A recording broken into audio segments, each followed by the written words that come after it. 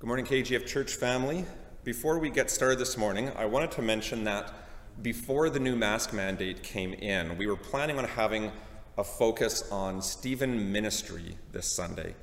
We're still going to plan on doing that, but Stephen Ministry is a ministry in our church that focuses on training people within our congregation to minister to the needs of people who are experiencing any sort of difficulty at all in their life.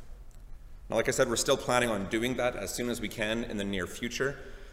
But let's start this morning out by reminding you, that if you need to or would like to talk to somebody about what you're going through, or maybe about what you have gone through, something that's still having some aftershocks in your life, would you please reach out to us here at the church? Connect with us, give us a call. We have Stephen ministers who can walk alongside you, who can listen to you, who can show you the compassion of Christ. As a church family, we want to be here for each other. And so there are people in this church who have gone out of their way to go through some training to make sure that if you need some support, you get the best. So give us a shout and we'll make that connection for you. Now, last week in our sermon, at least in the in-person sermon, I mentioned Jonah and his prayer as he's sailing over the railing heading into the sea. It was this off-script moment that I've decided to chase down in this week's sermon. So last week, through the story of Esther, we talked about how Jesus is knocking on the door of our life and calling us to act and to use wisdom as we do so. It also ended up being a lot about prayer and about lament in particular, with Mordecai's lament and Esther's as well. So this week we're going to look at Jonah and how God was knocking on the door of his life, banging on it really with both fists, calling him to repentance. So we're going to talk about prayer this morning too, alongside Jonah. But we're called to be growing in prayer as a church, aren't we? So I feel like kind of doing a sermon on prayer and on Jonah and the anyones who are called to repentance works just fine. Now, to pray is many things, but it is fundamentally about encountering the living God, speaking to him, and being spoken to, and through this conversation, being transformed into the likeness of his Son. Because of Christ and our faith in him, we can approach God with freedom and confidence to speak. We can begin a conversation. When we pray, we're accepting God's invitation to enter his presence and speak. To speak to him as a good and loving Father who wants to deepen his relationship with us. Prayer isn't about persuasion or trying to get God to be nice to us. On God's end, prayer is a vital part of how he affects his change in us for his purposes. What Paul and other New Testament writers call maturing in Christ. On our end, prayer is about practicing transparency before God. That is, when we come before God in prayer, we practice laying down the whole of our life before him. And when Jesus is knocking on the door of our life, following Revelation 3:20, it is not simply to come in and sit in the living room of our life. He wants us to lay the whole thing out before him, to lay our whole life before him. He doesn't want to just come in and sit in the living room of our life in this nice, neat, manicured space. Rather, when we let him in, he wants the whole house to be made available to him. There is nothing that remains closed to him. So in prayer, we practice exploring every nook and cranny of our life, our mental and emotional and spiritual and physical life, and present it to God as an offering. Now, I've mentioned already last week that that means our prayer life won't and shouldn't always be happy and full of happy and thankful language. It should reflect the range and scope of our experience, offering the whole of it to God. The element I want to talk about this morning is repentance. Anyone can reach out to God in repentance. Now, repentance can be a scary thing. Scary because it means looking squarely at the ugly part of yourself, or a part maybe that makes yourself fearful or anxious or uncomfortable. A place where you are wrong or have done wrong and need to change. But so often we are comfortable with the devil that we know.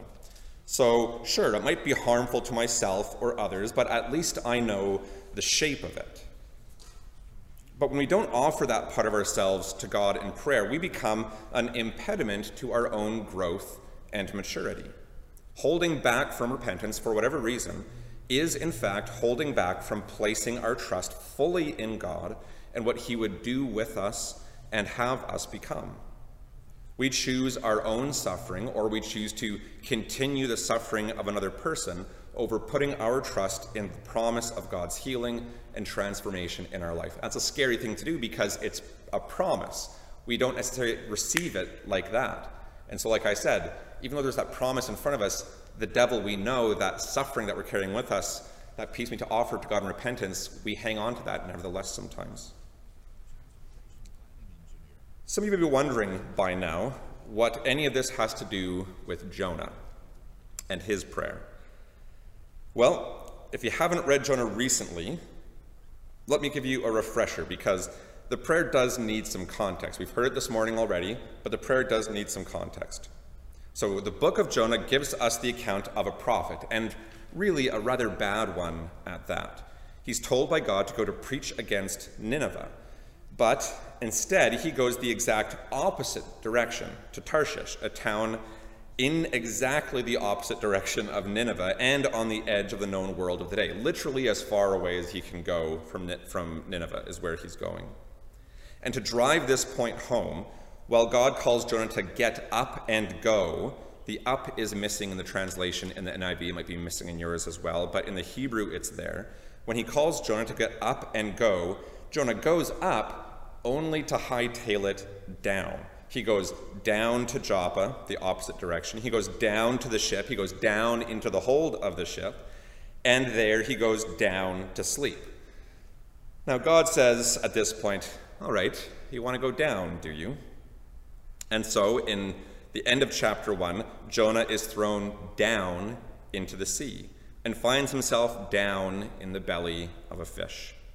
I mean, he's trying to run from God, who is, as Jonah himself has said in chapter 1, verse 9, the God of heaven who made the sea and the land. He's trying to get away from this God by sailing on the sea to go to a different land. Again, not very sharp, this Jonah. Anyway, while in the belly of the great fish, we get this rather wonderful but also questionable prayer in chapter 2 that we heard this morning.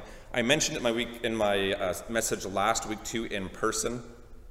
It comes at a point when Jonah is as far away from God as possible. Down, down, down in the belly of a fish. And Jonah, versed in prayer as he is, he's a grown man, he's been raised in the prayers of his people, the Psalms, delivers this wonderful prayer anticipating the salvation and anticipating his salvation and praising God for it. I think I said last week, even actually at the beginning of this message, I think I mentioned that Jonah prayed this while he was sailing overboard. I was wrong there. It's not while he's sailing overboard. It's actually when he's in the belly of the fish that he prays this. But it's this prayer, it's full of allusions to the Psalms, line after line. I mean, look at this. This is all the Psalms that it is referring to along the way. Line after line after line. It's this beautiful prayer that kind of entirely misses the point. Should Jonah have thanked God for saving him? Absolutely. No argument there. But more than that, Jonah should be offering a prayer of repentance. He knows the character of God. God is gracious, merciful, desiring to save, and yet he has set his own countenance against that in refusing to preach to the people in Nineveh. He doesn't want to afford them the opportunity to experience God's grace. Now, Jonah might feel that his own people can and should experience God's grace, but some other tribe of people, not on your life. No. And yet, we know that in Scripture, God is presented to us as more than the God of Israel. He is the God of all creation. He wants all of creation to return to him. Now, chapters 3 and 4 really drive this point home, and it's too bad that we don't focus on these chapters more because they're not as I guess, exciting as the whale bit or the fish bit. But this is really where the point of the book is to be found. In chapters 3 and chapters 4, we get to see Jonah make good on his call by God to preach to the city of Nineveh. But it's here that we also see Jonah as a man who's disappointed that God isn't who he wants him to be, a destroyer of his enemies. That's what Jonah's looking for God to be. This, even though one of the most repeated refrains in the Old Testament is that the Lord is gracious and compassionate, slow to anger, and filled with unfailing love. It even shows up in Jonah 4, verse 2, when Jonah vents at God for relenting in his judgment because the people of Nineveh. He says, this is why I ran away to Tarshish. I knew that you are a merciful and compassionate God, slow to get angry and filled with unfailing love. You are eager to turn back from destroying people. Honestly, just kill me now. Jonah is so set in his opposition to God's call to reflect his character that he'd rather die than repent. And when God asks him in verse 4 if it's right for him to get this angry, fair question from God, Jonah goes and sulks outside the city. Now, the book of Jonah is full of irony like this, and Jonah, more often than not, is used kind of as a foil for the behavior of other people in the story. That is, what he does and says highlights or brings out some aspect of another person in the account, or a principle or a theme that the book is trying to communicate. Jonah's lack of repentance, for example. Despite his being stubbornly at odds with what God is calling him to do, he will not own up to it before God, a fact that is thrown into stark relief when he preaches against Nineveh in chapter 3, and every last one of them repents. And they repent in a very Jewish way at that, with sackcloth and ashes, much to Jonah's shame. Even the cattle are involved in the repentance. In chapter 3, the king of Nineveh says, "Do not let people or animals, herds or flocks taste anything." He calls them to fast. "Do not let them eat or drink, but let people and animals be covered with sackcloth.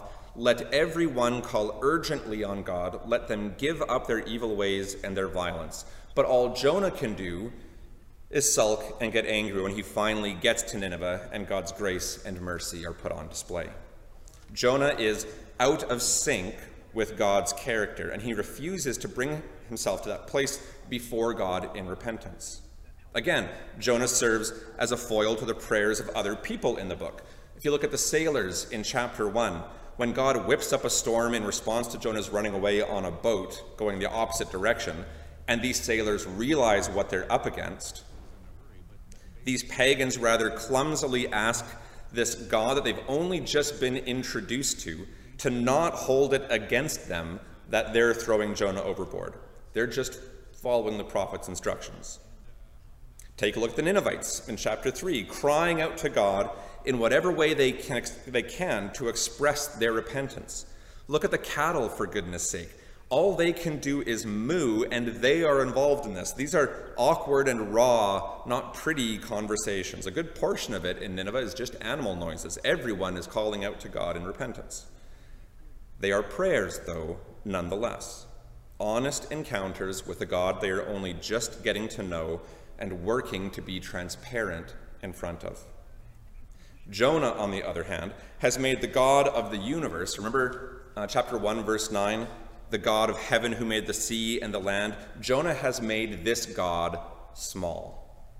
He's put him in a box. Prayer is a tool used to sick God like an attack dog on his enemies, and to thank when bad times turn good. But in no way do Jonah's prayers suggest he is answering the knocking of God on his door, calling him to realign his life with the God who made him and called him to something more. Jonah may think that he's in conversation with God, but it's a rather one-sided one on his end.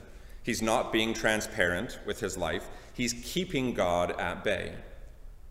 There are rooms in his life that he is not allowing God into. His hatred of the Ninevites, in this case. And that's something that I do too, actually. Not hate Ninevites or use prayer to sick God like an attack dog on people. But over the course of my life, things have happened to me, and I've made choices and behaved in ways that have made me sometimes use words to present a pleasant front. I can shape my conversation in a way that keeps people at a distance. And, go figure, when I err in prayer, I do the same thing.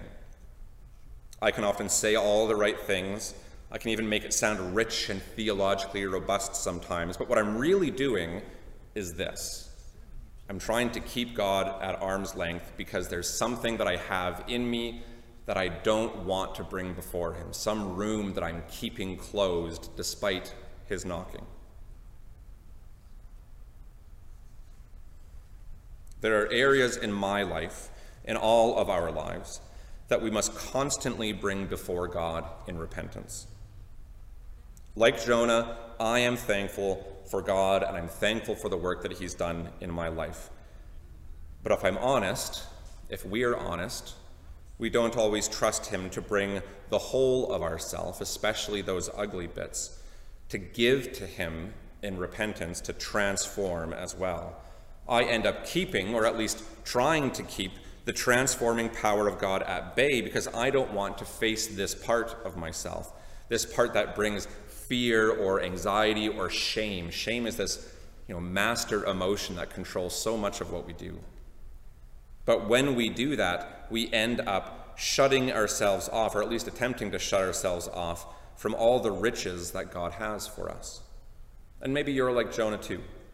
Maybe you can pray a prayer that can be beautiful and hit all the right notes, just like Jonah chapter 2, that beautiful prayer in chapter 2 there, but still miss the point entirely. That is, to aim toward vulnerability and transparency before God, to let God into all the rooms of your house, not just the nice, neat, tidy ones. We're talking about the ones that have the skeletons stashed in the closets, even the places where you're holding on to resentment or grudges or past hurts, or even the ones where you're carrying on in unhealthy conversations or unhealthy relationships, where you're caught in habitual practices that are eating away at you or eroding your relationships with others. All of this requires an act of repentance on our part. And if that means your prayer ain't pretty, so be it. God accepted the lowing of the cattle at Nineveh. I'm sure he'll hear your prayer too. And if that means that your prayer is like the sailors, where you don't quite feel you know just who you're talking to because you're just getting to know him, that's okay too. Commit to know him more and rest in his patience and compassion. And if that means that you're silent before God, wonderful. All the better to hear him speak. And we're told in Romans that the Holy Spirit prays on our behalf when we don't have the words. But it's all the better to hear him speak then, because when the Lord speaks, things change. A universe that was empty and without form becomes full and beautiful, all because God speaks, Genesis tells us. So yes, anyone can and anyone should come before God in repentance. Jonah this morning has served as a foil for us.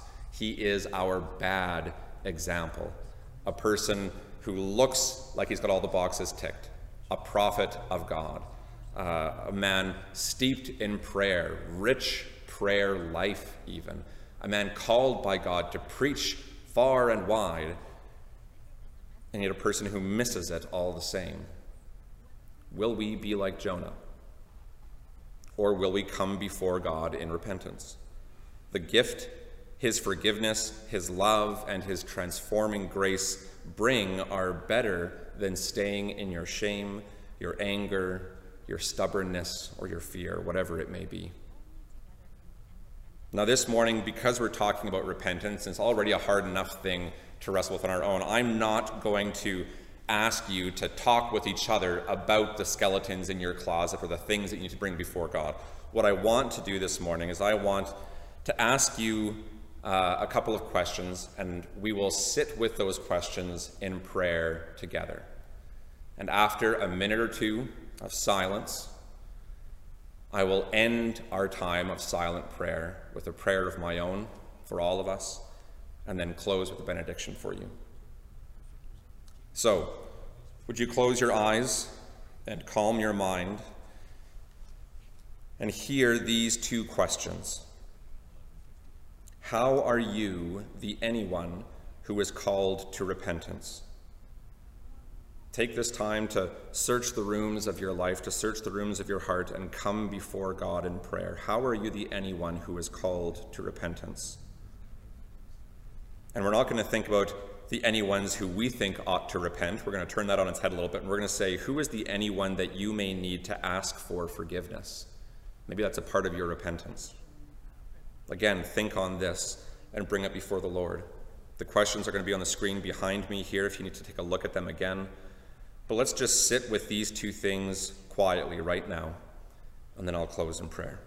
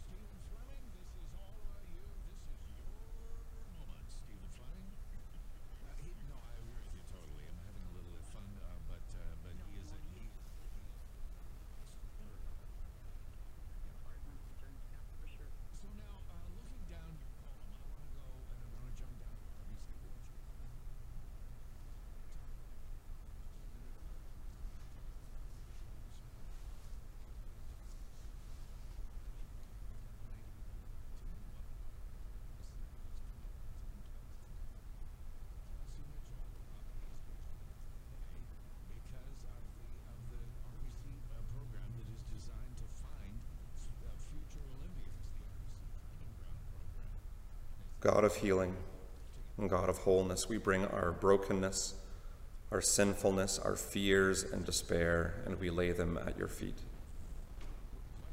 We hold out our hearts and hands. I'd encourage you, if you're sitting down this morning, to hold out your hands on your lap this morning with your palms up. We hold out our hearts and hands, we hold out our minds and souls to feel your touch and to know the peace that only you can bring. And Jesus, in this moment, in your presence and power, Jesus, we ask that you would grant us faith and confidence that here broken lives are made whole. And God, we come before you in confession and repentance. And it is in the name of your Son and the power of your Holy Spirit that we pray. Amen. Before we leave this morning, I have a benediction I'd like to speak over all of you. And I encourage you actually to read Psalm 32, where our benediction comes from, because Psalm 32 is all about repentance and the fruits of it. But this is for us this morning. Blessed is the one whose transgressions are forgiven and whose sins are covered. Praise God for his mercy, compassion, and unfailing love. God bless you all as you go about the rest of your lives today and this week.